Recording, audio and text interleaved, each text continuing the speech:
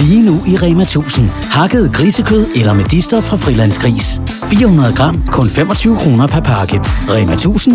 Meget mere dyrevelfærd.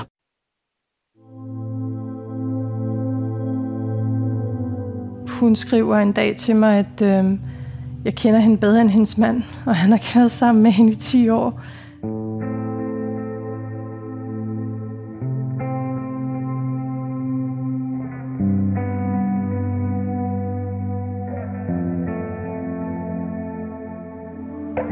De fleste af os drømmer om den store kærlighed.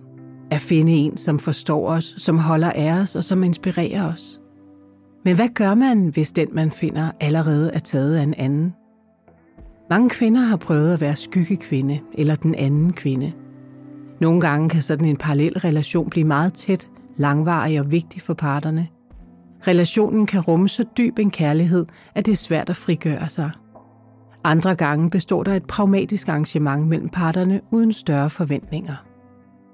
Mit navn er Anne-Sophie Allerup, og i denne podcast vil jeg undersøge begrebet skyggekvinde.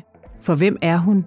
Hvad er det for relationer, som eksisterer i skyggen af de officielle parforhold, men badet i lyset af den utro mands eller kvindes hemmelige hengivenhed, opmærksomhed og begær? Og hvorfor træder man overhovedet ind i rollen som skyggekvinde? Hvad indebærer det? Og hvilke konsekvenser har de her relationer for de involverede? Jeg vil i serien tale med forskellige skyggekvinder og eksperter for at forstå, hvordan de her forhold udfoldes, og hvordan de reflekteres i kulturen, i vores psykologi og i vores adfærd som mennesker.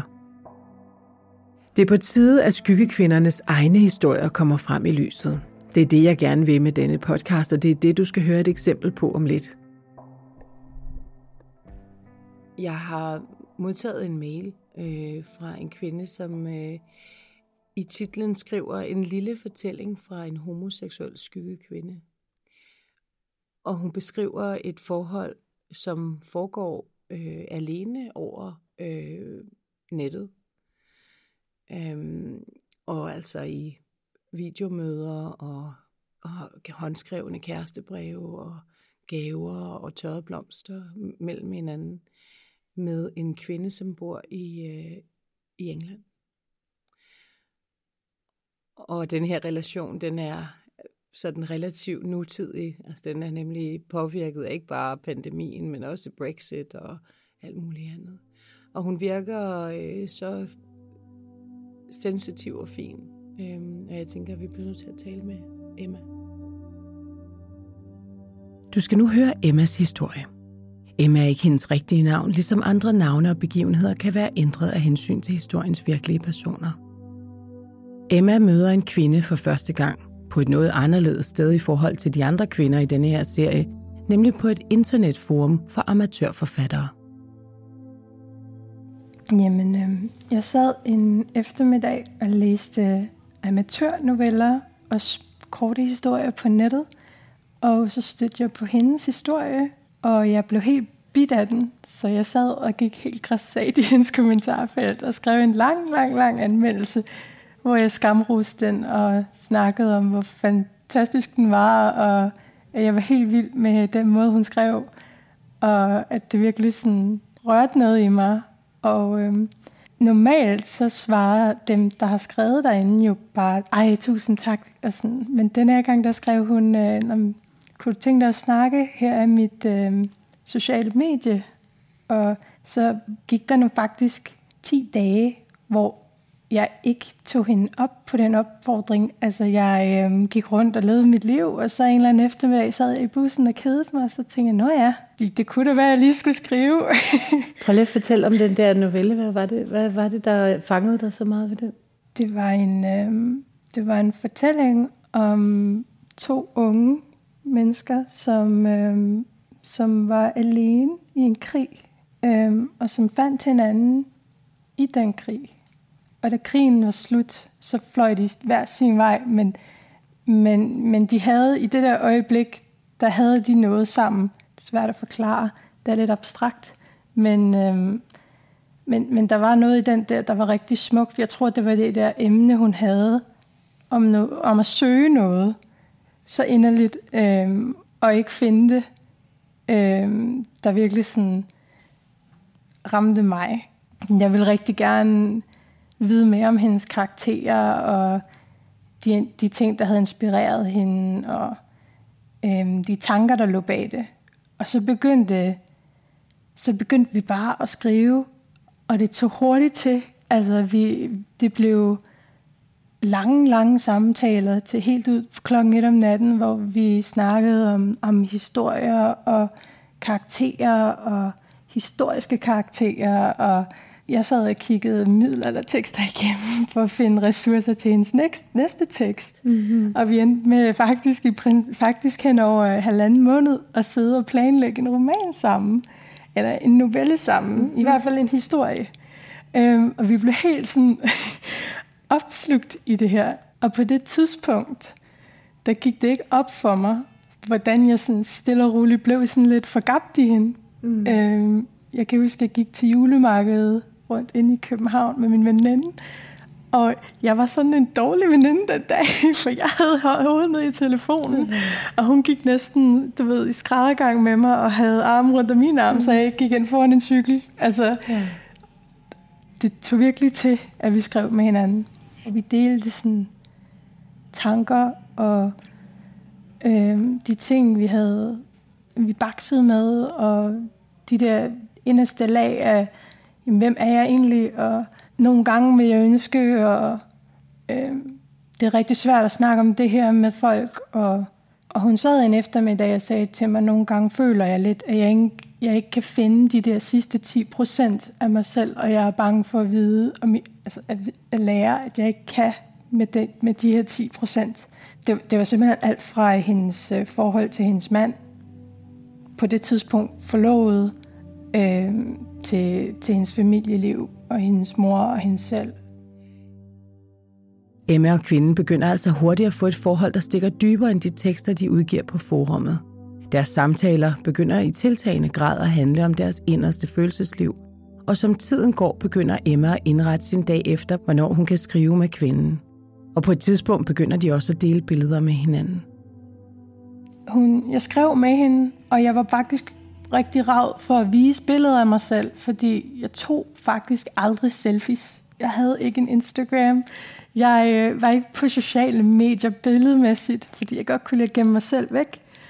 Og jeg kan huske, det første gang, jeg sender hende et billede af, hvor jeg står tæt på væggen med mit badeværelse, og jeg tager det, der ligner et mugshot, og sender det til hende. Og du minder mig om min veninde Gemma, og sådan noget. Så går der lidt tid, så får hun et billede mere af mit ansigt. Altså, hvor er du faktisk sød, og sådan noget. Så sender hun billeder af sig selv, og så går der sådan lidt. Og så giver hun mig komplimenter, og jeg begynder lige pludselig at kunne lide mig selv lidt mere, fordi hun havde ingen grund til at give mig komplimenter. Hun var jo ikke min kæreste, og der var jo ikke noget der. Så på det tidspunkt, så for mig, der blev det sådan helt og det lysnede sådan helt op i mit hoved som julelys. Og jeg kan huske en dag, hvor jeg sad og sagde til hende, ved du hvad, de der 10%, dem kunne jeg rigtig godt tænke mig at lære at kende. På godt og jeg vil rigtig gerne finde dem med dig. Så blev hun stille i, jeg tror det var 4 timer. Det var lidt uvant for hende, så jeg tænkte, hun er nok faldet i søvn eller et eller andet. Men så kom hun tilbage fra en gåtur og skrev i en halv time. Jeg kunne se prikkerne nede i bunden af chatten. Jeg tænkte, nej, hvad sker der? Er der sket noget?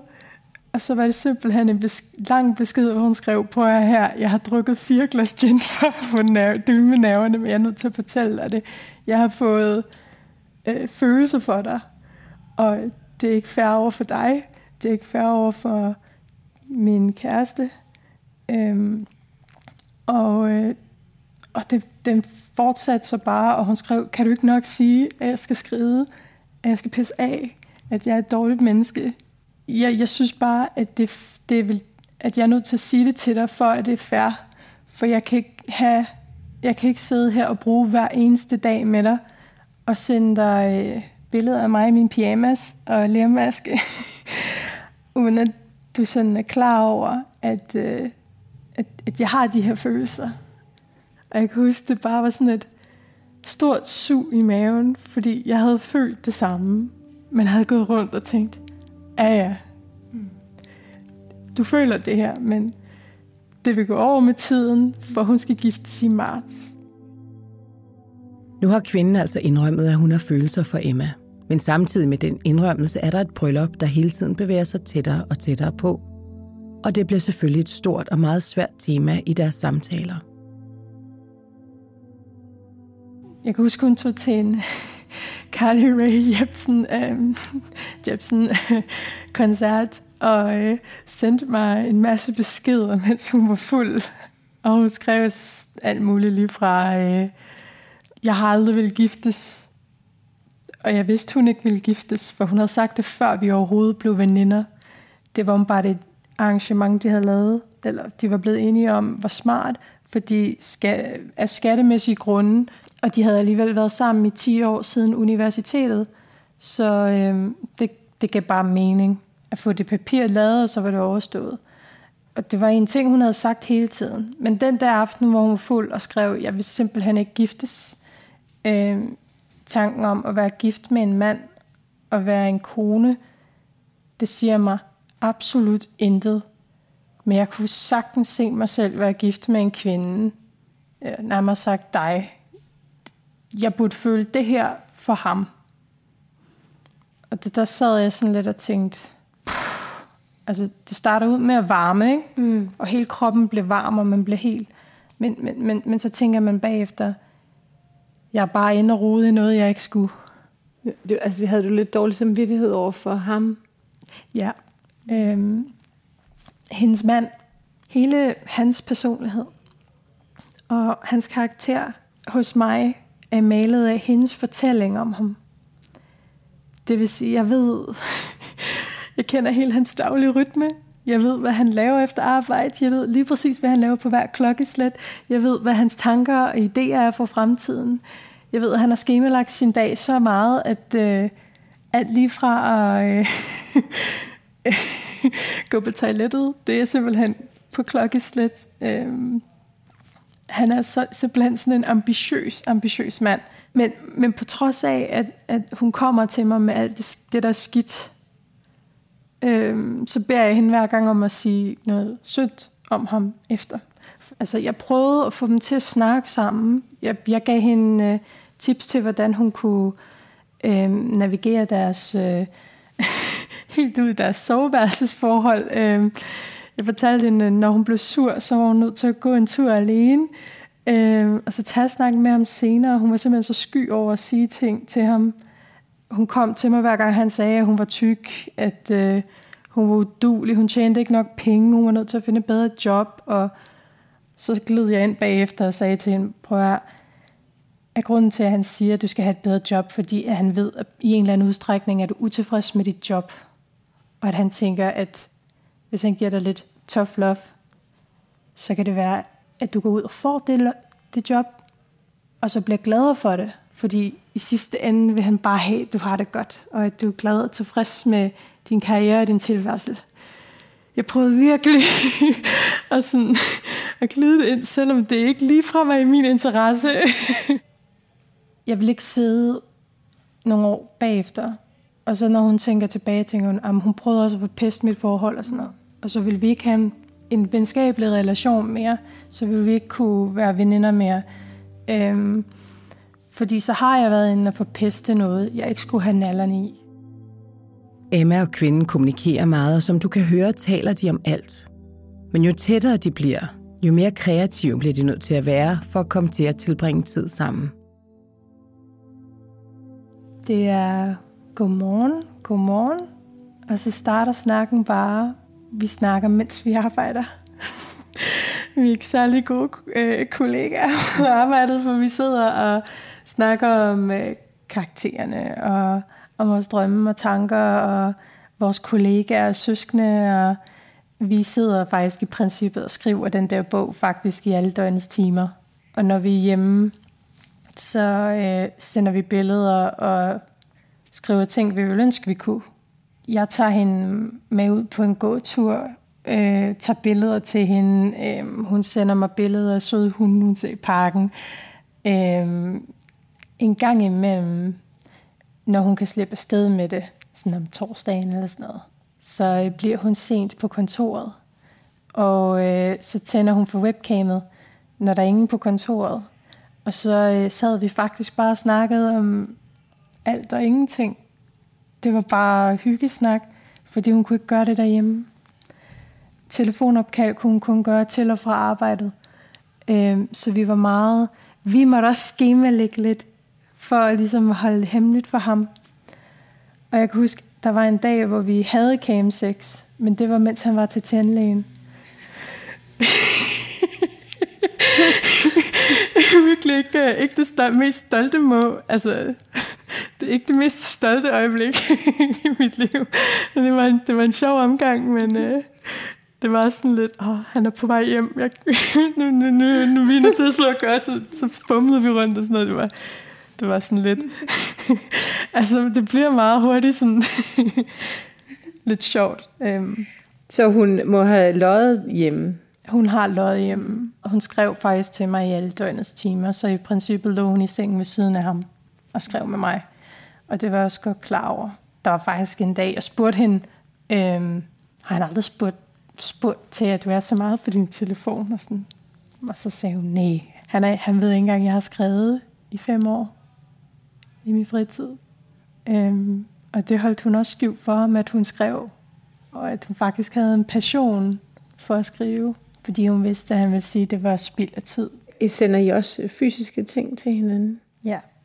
Vi sender ting sådan på kryds og tværs, og det munder ud i, at vi begynder at sende breve til hinanden.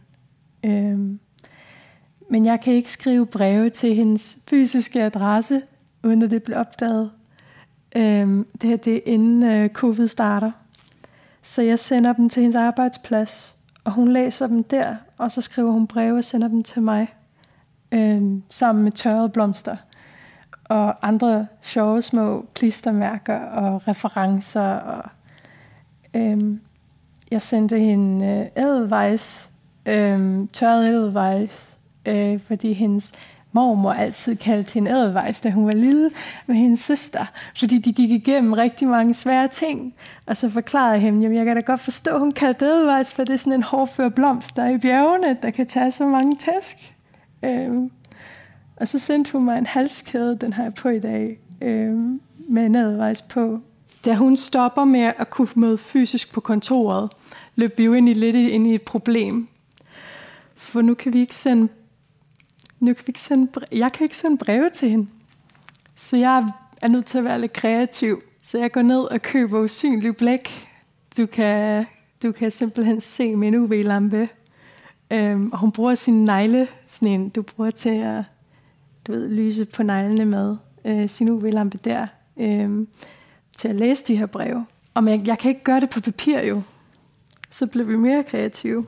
Så jeg sender hende bøger om, hvordan du skriver, sådan nogle, hvordan man skriver hvordan du er forfatterbøger og andre tekster, jeg tænkte, hun kunne bruge til sit skriveri.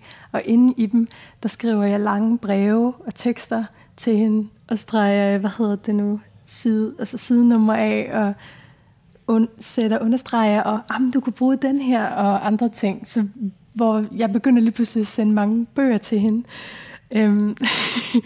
Og det er så lige under næsen på hendes mand, som aldrig rigtig sådan opdager, at jeg synes, du køber pænt mange bøger, du læser ikke så meget. Hvad sker der, ikke? Jeg er fascineret af den kreative måde, som de 2 kvinder kommunikerer på, og hvor stor en rolle kærlighedsbreve spiller i den relation, som de er ved at bygge op.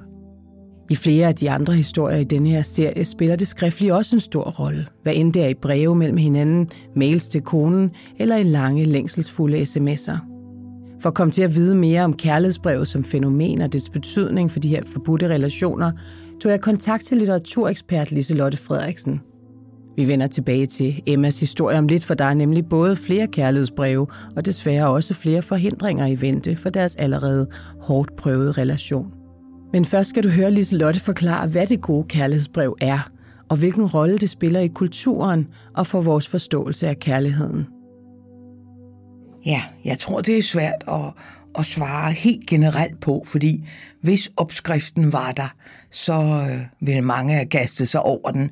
Så jeg vil sige, et godt kærlighedsbrev, det er jo et brev, der virker på modtageren. Altså, man kan ikke sige, her er kærlighedsbrevet, men et kærlighedsbrev skal kunne noget. Det skal være autentisk, det skal være troværdigt. Det er meget vigtigt. Altså, hvis man nu har mødt en person og vedkommende ikke kan sætte 2 ord sammen, så bliver man jo meget overrasket, hvis man pludselig får et kærlighedsbrev på de helt høje nagler. Så der skal være sådan en vis sammenhæng mellem person og brev. Der er jo nogen, der går ud og stjæler Shakespeare og får nogle fantastiske kærlighedsbrev, men så falder det helt igennem, når de skal møde den elskede. Det skal være troværdigt, og så skal det bringe nærvær, intimitet. Det er meget vigtigt. Man skal have en følelse af, at det her er helt personligt og helt fortroligt, og det er skrevet lige nøjagtigt til en. Et brev skal jo appellere til følelser, altså det er meget sjældent, man finder et kærestebrev, der er sådan argumenterende og resonerende. Det skal være fuldt af følelser, men bag følelserne skal ligge en kæmpe styrke. Og man kan sige, at modtageren må godt blive overvældet og overrasket. Man kan jo også forestille sig mennesker, der har svært ved at få sagt det, de gerne vil sige, men at brevet giver dem en mulighed for at gøre det. De kan krænge deres inderste ud i et brev, og så løbe langt væk og gemme sig i en busk måske. Men så har de fået sagt, hvad de ville. Men igen, det skal beholde en troværdighed. Det må ikke være sådan overkill, hvor man tænker, ej, det er løgn. Og så er der jo også en ting, der er forbudt, og det er klichéer. Alligevel kommer der mange klichéer. Altså kærestebreve, hvor der står, dine øjne er som skovsøer. Og det gør jo bare ondt værre, kan man sige. Så er det måske bedre at udtrykke sig kort. Et godt brev skal bevæge, altså skal sætte modtagerens følelser i sving. Det her kærlighedsbrev som genre, hvilken rolle spiller det i litteraturen og også sådan populærkulturen? Det spiller en kæmpe rolle. De første romaner var brevromaner. Altså de bestod af fiktive brevvekslinger mellem en mand og en kvinde, var det som oftest. Og det var jo fingeret, men brevet skabte fortrolighed og intensitet. Og derfor sad borgerskabets kvinder og læste det. Og man kan sige, at helt frem til, hvis vi tager Jane Austens tid, hun levede for et par 100 år siden, godt og vel, der var romanerne spækket med breve. Hvis vi for eksempel tager sådan den ultimative kærlighedsroman, den der hedder Stolthed og fordom, hvor vi skal finde Mr. Darcy, så er det jo et brev, der rokker ved det hele. Og det er Mr. Darcy, som selvfølgelig er aristokrat og stenrig.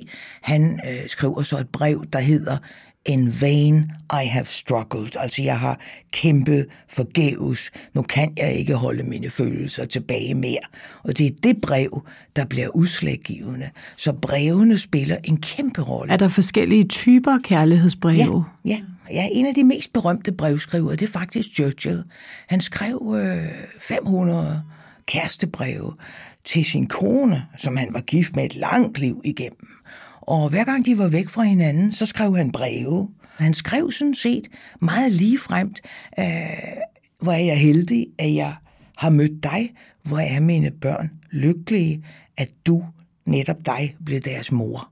Altså det er ikke sådan, at han skriver vilde, erotiske breve, men det er kærlige og varme og inderlige breve. Måske i modsat yderlighed kunne man nævne James Joyce, der giftede sig med en fattig pige fra Galway, som dårligt kunne læse, og i hvert fald ikke gad læse hans romaner. De var for lange og uforståelige, men han skrev breve til hende, og de var, jeg kan godt sige det her, i en sluttet kreds, de var dybt sjofle. Altså de var meget, meget, meget konkret seksuelle, og det var chokeret folk. Og der er sikkert nogen, der vil have brændt dem, men de er altså gemt for eftertiden.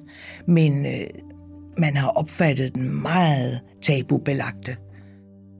Lige nu i Rema 1000. Hatting møllehjul, chiastykker, kanelsnegle eller tebirkes. Kun 12 kroner per pakke.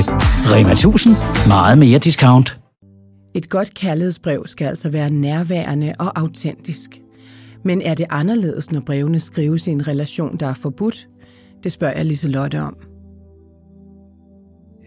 I sådanne tilfælde, der vil kærestebrevet være fortrolig og netop forbundet med stor diskretion, eller hvad vi skal kalde det, og derfor måske mere værdifuldt. Så jeg vil tro, at det kan være forstærkende i et forhold, hvis det ellers er et godt brev. Altså det er meget godt, hvis vedkommende kan stave nogenlunde ordentligt og udtrykke sig nogenlunde ordentligt. Så jeg tror, at i det forbudte forhold, eller det hemmelige forhold, der kan kærestebrevet i bedste fald intensivere spændingen. Nu springer jeg lige tilbage til romanen Ulysses, den som få har læst, men mange taler om, og der skriver hovedpersonen Leopold, han skriver hemmelige breve til en kvinde. Han har aldrig mødt hende, og han ønsker heller ikke, at han vil være rejseslagen, hvis han mødte hende i virkeligheden. Men han går hen på posthuset og sender små erotiske breve til hende, og bliver gevaldigt tændt på det. Så det kan altså bruges til at fremme intensitet, og måske også det forbudte. Det du skriver, det kan du aldrig tage tilbage. Derfor skal du veje dine ord på en vægt. Nu er vi jo i en anden tidsalder, og det er lige før, vi ikke skriver mere på et stykke papir og sender det med posten. Men er der egentlig forskel på at sende sådan et kærlighedsbrev via postvæsenet i forhold til at sende det på en sms eller en e-mail? Ja, der er jo en kæmpe forskel. For det første det med samtidigheden, altså brevets kvalitet er, at det tager tid at komme frem. Altså, det gør det også med PostNord. Undskyld. Altså, det tager nogle dage, og den ventetid er meget vigtig. SMS'en er i sagens natur, vil jeg sige, uerotisk eller ikke seksuel. Det kan den jo være. Altså, det kan den sikkert være. Nu sidder jeg sikkert og fornærmer en masse mennesker, men jeg, der nærmest kommer fra firpendens tid, synes, det er en uschammerende måde at skrive til hinanden på. Hvis nogen for eksempel sendte mig en sms, det vil jeg blive meget fornærmet over. Omvendt vil jeg sige, at jeg tjekkede lige, hvad er det gode kærestebrev, inden jeg skulle i studiet her, og der stod noget af pjat, synes jeg. Der stod, at man skulle købe ordentligt papir, og man skulle døbe det i parfume. Jeg ved så ikke, hvem der skulle gøre det. Og man skulle binde silkebånd om det. Og jeg tænkte, nu bliver det jo lidt for avanceret. Og faktisk har jeg taget et kærestebrev med, som jeg fik, da jeg var ganske ung. Og det er skrevet på lavsigt papir, men det kan være, at jeg kan få lov til at læse en lille smule meget gerne. Til sidst. Ja. Det er ikke, fordi det er århundredes kærestebrev, men... Vi vil meget gerne høre det kærestebrev. Du må godt læse det nu. Jamen, det kan jeg godt. Jeg tog det med. Min mand lever ikke længere, så derfor så kan han ikke blive gal på mig. Nej. Det kunne være, at han siger, nu stopper festen. Og det er ikke, fordi der er nogle vilde, men erotiske ting overhovedet ikke. Det er jo altså skrevet på et stilehæfte, og der står 38. Altså, det må være en morgen, og så står der mit navn, og så står der, nu læser jeg det op, der er ingen, der kan se, jeg rødmer. De kan heller ikke høre det. Kære elskede, tak for en dejlig, men alt for kort nat hos dig. Selvom vores fremtid kommer til at strække sig over mange år, og det tror jeg på, og men ikke på så meget andet mere, så er det sikkert, at de lyse nætter bliver for os ikke bare et sommerfænomen. Vi har alle chancer for smukke og lyse stunder sammen. Jeg vil tænke meget på dig i dag og savne dig til i aften, hvor vi ses igen. Og det har jeg gemt, og jeg må jo have gemt det, fordi og så står der mange romantiske hilsner. Og det er jeg da helt glad for, at jeg har. Og jeg tænkte, det skal jeg da have med mig på plejehjemmet. Du skal have det indrammet. Hvor er det smukt. Nu smiler jeg lidt og griner lidt. Det er jo fra 1980 faktisk, så det er jo en menneskealder siden. Men jeg synes, det virker ægte. Og jeg tror, det var ægte. Og jeg kan huske, at jeg blev en lille smule rystet over det. Ikke rystet, det er jo sådan ganske almindelige ord, der er ingen citater fra dyre forfattere. Men det her med, at vi kun havde været sammen en nat, og så står der, at vores fremtid kommer til at strække sig over mange år. Altså, der kunne jeg jo tænke, nu løber jeg, ikke? Fordi det er bare for meget. Altså, nu føler jeg mig helt omklamret. Men gjorde du det? Jeg tror også, at jeg blev glad.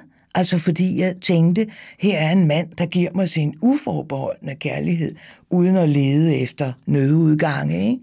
Og det tror jeg virkelig har gjort stort indtryk på mig. Det må det jo have, for ellers ville jeg ikke have fundet det frem. Men det er jo lige så forskelligt, som de mennesker er, der skriver det. Altså, det vil jeg sige, fordi der er jo nogen, der giver sig selv helt og fuldt, og andre, der bygger hemmeligheder op for hinanden, ikke?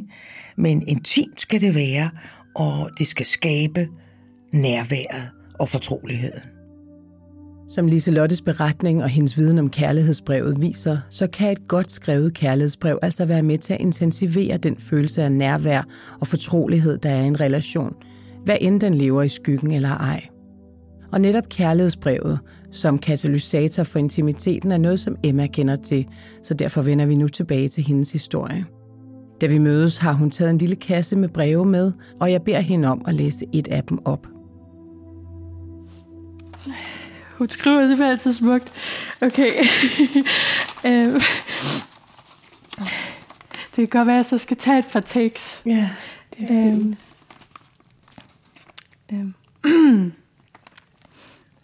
I can't wait until things are back to normal. When the borders open again and I can finally see you. Well, that won't be normal, will it? It'll be so far from normal. Extraordinary, I hope. Every day I grow a little more impatient, and you know how patient I am. I hope that when we finally meet, the flowers will be in full bloom, and the air around us will be full of life from a world in recovery. I think it will be a very special time in history, and a kind of fitting backdrop for us, don't you think? Meeting in the exhale after the world's been holding its breath seems kind of poetic, and mostly sappy as hell. You've been such a good thing in my life. Amongst all the shittiness, you've been there. Times may have been hard, sometimes, but I think and hope that what we have is inherently good, and that all will work its way out in the end. I don't think I've told you for a while, but I really love you, more and more each day, in fact. Seeing that written in ink seems so, right, I guess. I know this letter grew a little more intense than usual, but the state of the world is really hard right now, and it's really led me to begin really thinking about what's important. Regardless of what happens between us, you'll always be what's important. You've changed my life. You've made me want to be a better person. And for once, I actually wanted to act on that feeling rather than waste it. You do strange, wonderful things to me. I hope I can see you soon. I said earlier I'm growing impatient, but I will wait a year if that's what it takes. And another year. All my love, your dish rag. Så PS, der er dinosaurer. Her er nogle ekstra dinosaur-klistermærker. Jeg henter altså lige nogle servietter til os. Som du kan høre, så bliver jeg meget rørt over den korrespondance, som kvinden og Emma har med hinanden. Og jeg bliver bestemt ikke mindre rørt, da Emma fortæller mig, hvordan det bryllup, som hele tiden har truet relationen, nærmer sig med hastige skridt. Når vi når til marts, hvor hun skulle giftes, så havde vi bestilt billetter til at mødes, for ligesom at sige, vi er nødt til at mødes hurtigt, og vi er nødt til at være klare på, okay, at det her er noget, vi skal gå videre med. Men så 14 dage, 11 dage, inden hun skulle flyve, så lukkede grænserne for første gang. Og det hele blev kastet ud i kaos. Og hendes eget bryllup begyndte også lige pludselig at presse på. Og jeg kan huske, at vi havde et sent opkald aften inden hun skulle giftes. Og de var i tvivl om, de overhovedet kunne komme til Bath og blive gift. Og der sad vi faktisk i det opkald bare og kiggede på hinanden. Snakkede meget lavmældt. Det var rigtig svært at snakke. Og da hun blev gift den eftermiddag, jeg vidste på hvilket klokkeslæt hun skulle være, og jeg sad ude og lude i haven og tudede henover mine små påskefrø, eller du ved, påskeløg, jeg kylede jorden. Og jeg hørte ikke fra hende før om aftenen, hvor hun skrev til mig på toget hjem fra Bath, at lige efter ceremonien, så var hun nødt til at gå ud på badeværelset og tude. Hun brød sammen og skulle prøve at bortforklare det for sin søster. Og hun fortalte mig, at de spillede vores sang Sweet Thing i receptionen. Og hun var ikke klar over, at de gjorde det, og det kunne hun slet ikke have. Så det havde været en dag, hun egentlig burde have nyt. Og selvom jeg vidste, at hun ikke havde glædet sig til at blive gift, så den dag blev simpelthen på en måde forstyrret af mig. Mm. Yeah. Og det har jeg dårlig samvittighed over. Det kan jeg godt se. Efter det, så bliver det hårdt for hende at skrive, og der går nogle måneder, hvor det er svært for os at skrive den her bog, men vi fortsætter. Forholdet kører stadigvæk, som det plejer. Vi er så tætte, som man kan være. Hun skriver en dag til mig, at jeg kender hende bedre end hendes mand, og han har været sammen med hende i 10 år. Og lige pludselig så er der rigtig meget skyldfølelse, der bliver malet hen over alle de her gode følelser. Og det forpestede det næsten lidt. Og hun begyndte at blive lidt mere distanceret fra mig. Jeg kunne godt mærke det, og jeg gik og tænkte, nu sker der et eller andet, ikke? Jeg burde sige et eller andet. Og det blev ligesom sådan stoppet brat, da vi begynder at introducere hinanden lidt for venner, vi kender i virkeligheden. Hun fik lov til at skrive med min bedste veninde, og jeg fik lov til at skrive med nogle af hendes fælles venner. Og så lige pludselig blussede det der følelsesmæssige helt op igen, og vi var helt forgabt i hinanden, og det gik helt sådan igen. Det var som at være tilbage i det der første halve år, hvor vi var helt væk i hinanden. Og jeg spurgte hende en dag, hvordan kan det være? Altså, hvordan kan det blusse op på den måde igen? Altså, det plejer at være sådan en honeymoon phase, du bare har sådan et halvt år eller sådan noget, ikke? Og så finder man sådan en rytme, ikke? Og så sagde hun, jeg tror faktisk bare, det var det, jeg hørte om dig fra en tredje person, som kendte dig. Det var som at være i din lejlighed og tøve rundt sammen med dig, og lære dig at kende igen. Var der en dag, hvor at du ligesom vidste, okay, nu er det slut? Ja. Og hvordan skete det? Det var den 3. december.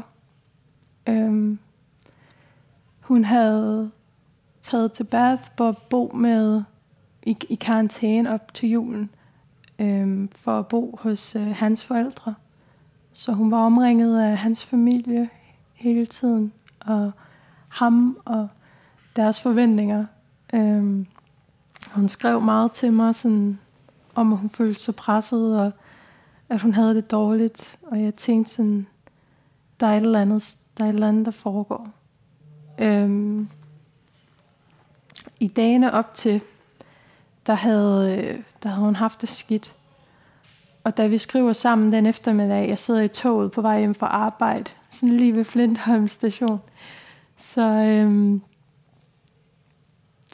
skriver hun, jeg kan ikke mere. Og så skrev jeg, det tror jeg heller ikke, jeg kan. For vi havde lige set nyhederne om Brexit, og det skød ligesom alle fremtidsmuligheder i jorden. Og selv hvis det umulige skete, ikke? Så vi blev enige om, okay,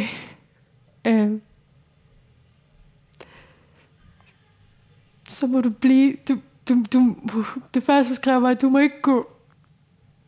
Jeg ved det selv, vi skal mig og bede dig om ikke at gå. Jeg vil simpelthen gerne have dig i mit liv.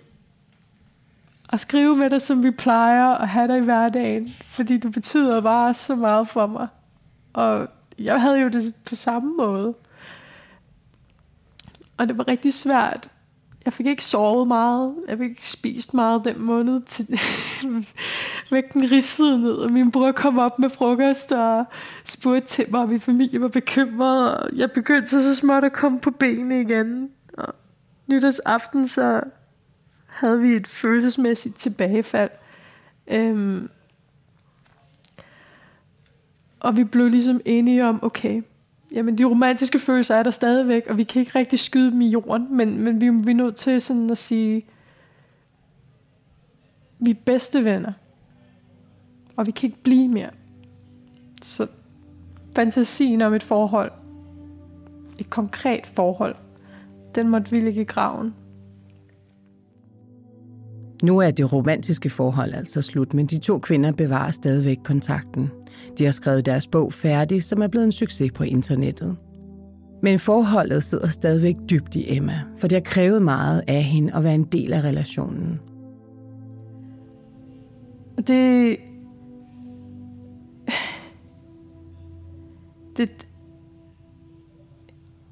er bare...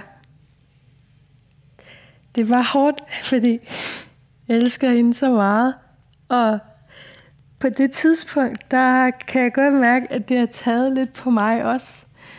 Fordi hver gang hun har været sammen med hendes mand, eller ligger ved siden af ham, eller skriver til mig, da hun bliver gift, da hun begynder at distancere sig, da hun skulle i karantæne med sin familie, altså med hans familie i Bath, og det var svært.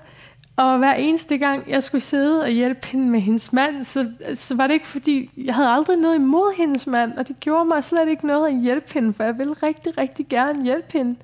Fordi hvis jeg bare kunne hjælpe hende i armene på hendes mand, så ville det her have en god slutning. Fordi så har der har været en pointe ved det hele, ikke?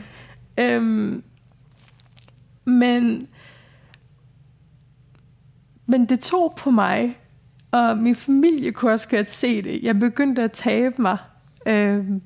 I dag har jeg tabt mig 40 kilo. Og ikke på den sundeste vis.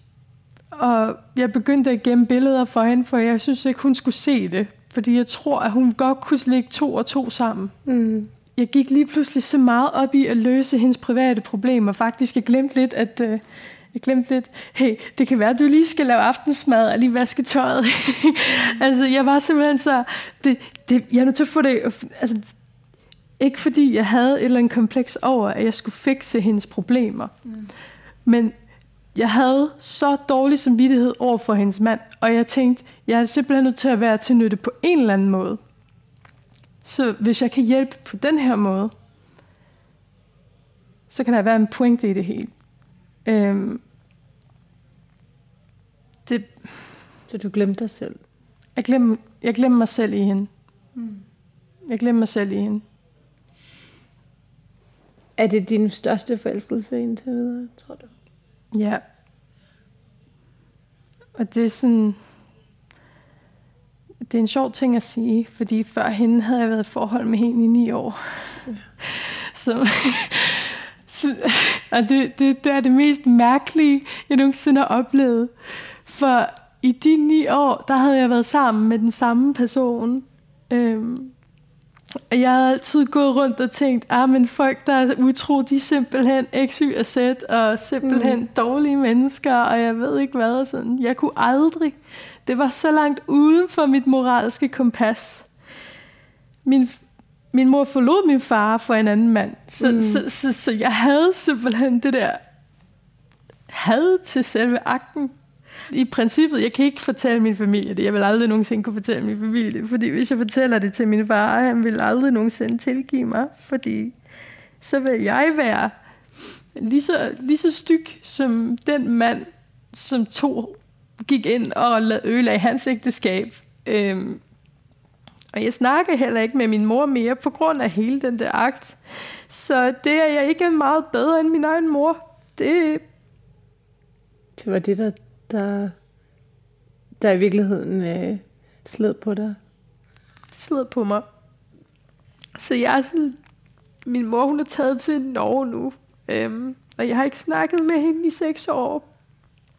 Og jeg sidder lidt og tænker, at jeg burde nok en dag invitere hende på kaffe, og så nok tilgive hende, fordi det er gået op for mig, at det bare ikke er... Det er følelser, man nogle gange bare ikke har vold over, og jeg tror bare, vi alle sammen er mennesker. Yeah. Og jeg var lidt fordømmende over for hende. For jeg er i princippet ikke bedre selv. Emma, er der egentlig plads til en ny kæreste i dit liv, tror du? Det har der ikke været i de sidste halvår, har det været rigtig svært. Jeg sidder på Tinder, og jeg sidder og swiper ligesom alle andre. Ikke? Men hver eneste gang en pige kommer op, så pauser jeg unmatch. Altså, jeg swiper hende væk, fordi jeg ved det ikke. Jeg tror lidt, at jeg stadigvæk prøver sådan at hele fra det der. Jeg tror på et eller andet plan, er den ikke rigtig blevet lukket endnu, fordi vi har ikke mødt med hinanden, set hinanden i øjnene, taget en øl og sagt, nå, ja, det var det, og så sluttede den af. Den er aldrig sådan blevet lukket af. Man har ikke rigtig fået, closure på den måde. Men jeg er nødt til, jeg er nødt til at komme videre. For min egen skyld. Tror jeg. Men det er rigtig svært. Når man elsker en, som stadigvæk er ens liv. Og jeg kan ikke rigtig se, hvordan mit liv mundede ud, som det gjorde nu, hvis jeg ikke havde hende i mit liv. Hun var der, da jeg fik min lejlighed. Hun var der, da de fede ting i mit liv skete, og hun var med til at indrette min lejlighed, og vi havde en masse tanker og drømme, og et venskab, der bare sagde sparto, og for det vil jeg ikke bytte for noget i verden. Man kan sige, alle de ting, som var triste, og som føltes af helvedes til og var lort, de er bare ingenting i forhold til alle de gode ting. Vi har støttet hinanden så meget, og vi er kommet ud på den anden side som helt andre mennesker, end da vi startede ud. For det vil jeg ikke bytte for noget. Men jeg skammer mig. Og jeg håber simpelthen, at en eller anden dag, så den der skam, der er over vores relation som bedste venner, den sådan siver væk. Så jeg en dag bare kan sidde i London og få en kop kaffe, både med hende og hendes mand, og bare smile af dem og sige hej, og have en god eftermiddag, og så kunne gå hver sit. Det er sådan, det er sådan, hvad jeg håber virkelig, det kan munde ud i fremtiden. Fordi hvis hun er glad, så er jeg kraftedeme glad, så kan hun være sammen med, hvem hun vil. Det vigtigste for mig er bare, at hun har det godt.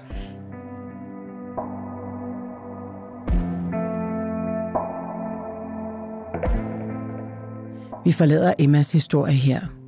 Det er en historie, der viser, at kærligheden mellem skyggekvinden og den person, der er i et forhold, kan være større end både globale sundhedskriser, storpolitisk virvar og ægteskabelige løfter.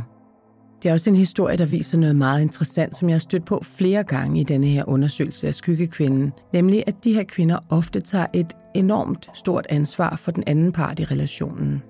Ofte kan de optræde som terapeuter, der ønsker hele den andens ægteskab, selvom det jo ikke er i deres egen interesse. Så stærk kan kærligheden altså være, og det er meget smukt, synes jeg. Vi er nu igennem afsnit 12 af den her serie. I næste afsnit skal du høre Ulla. Hun har levet et forhold med en gift mand i 45 år. Den er lige så stor af den erotiske tiltrækning. Jeg kunne æde ham. Simpelthen spise ham til morgenmad. Ja. Derudover taler jeg med coach Marie-Louise Breindal om forskellige former for kærlighed, og hvordan man får den kærlighed til at vare ved. Kærlighed, det er ikke der, hvor du har sådan en, jeg kan ikke leve uden der følelsen. Fordi så bliver det i virkeligheden afhængighed. Mit navn er Anne-Sophie Allerup, og du har lyttet til afsnit 12 af Skyggekvinder. Jeg håber, du vil lytte med næste gang.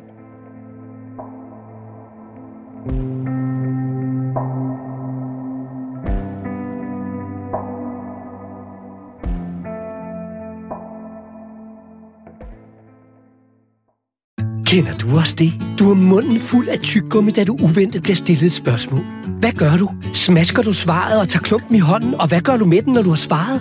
Bare roligt, det er helt normalt. Og hos Normal kan du både købe nyt tyggegummi og pastiller, som du ikke behøver at spytte ud i hånden, når du fører en samtale. Normale varer, unormale priser.